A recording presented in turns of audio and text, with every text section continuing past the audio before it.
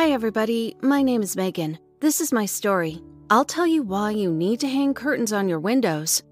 We have an apartment. It's just on the first floor. We live in a big apartment building.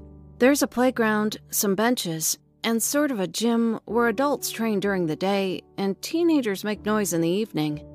Of course, it's a perfect place to view our apartment. You can see my room, living room, and the kitchen from there. My parents' bedroom is on the other side. But it seems like it's all right. We've been living there for 15 years with no incidents. Oh, sorry, our window was broken with a stone twice, but that's not important. And on my 16th birthday, my mom decided to make some repairs. I wanted to have some modern design in our apartment for a long time, because I was ashamed of my wallpaper with small bears. I couldn't even invite my friends or guys to my place. I thought they'd say I'm a kid and mock me.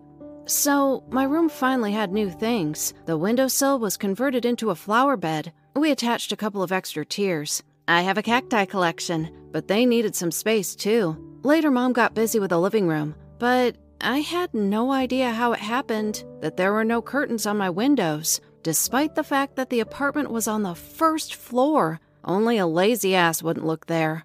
I did have an idea how it happened. The old curtains didn't fit my new interior. We didn't buy new ones. Nothing suitable. The ones I liked were too expensive. Why do I talk so much about it?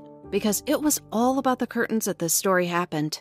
That moment, I truly believed that cacti may not fully close the window, but they would somehow cover what was going on inside my room. Then, one evening, I noticed a strange silhouette under my window. I had the light difference. There was a lamp in my room, and only one lantern outside. It was quite far from me. I simply couldn't see it well, but then I thought it was just another bench sitter. Yeah, it was quite unpleasant, but nothing serious. Later, I started noticing him almost every evening. I realized that he was interested in my window. As you can see, such a discovery didn't make me happy. Despite having grids on the outer side of the window, he couldn't get into my room anyway. But he could freely look at me and do something there. That was totally disgusting. I complained to my parents. Dad came into my room several times, but the stranger immediately hid or left, so he just didn't believe me. Mom laughed. She said no one would peep on me. I put the camera away from my computer to the windowsill. Well, it wasn't good for spying, though. It was possible to see it by its red light. It didn't solve the problem. The stranger just didn't come close. In fact, he didn't need to come close to see me well.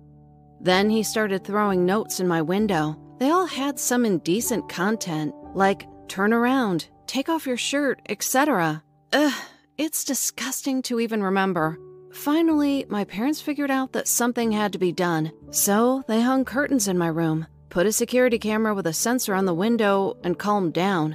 The stranger stopped appearing. I was happy. As it turned out, it was all in vain. The day after my parents installed the cameras, passers-by eyed me in a strange way. And at school, other teens just laughed at me, pointing fingers. But no one explained anything. The teachers pitied me, but one of them just singled me out in front of the whole class and asked me what I was trying to achieve and what I wanted from my life. I asked her what she was driving at, and she showed me the post on social media in one of our city groups. The post contained my photos and videos. How I do makeup, wear my home clothes, do yoga, sing, sleep, and all this stuff in detail. Nothing intimate, though. But honestly, I'd have preferred my naked photos be there instead, because there would be a chance to stop it. I'm in good shape. There's nothing for me to be ashamed of.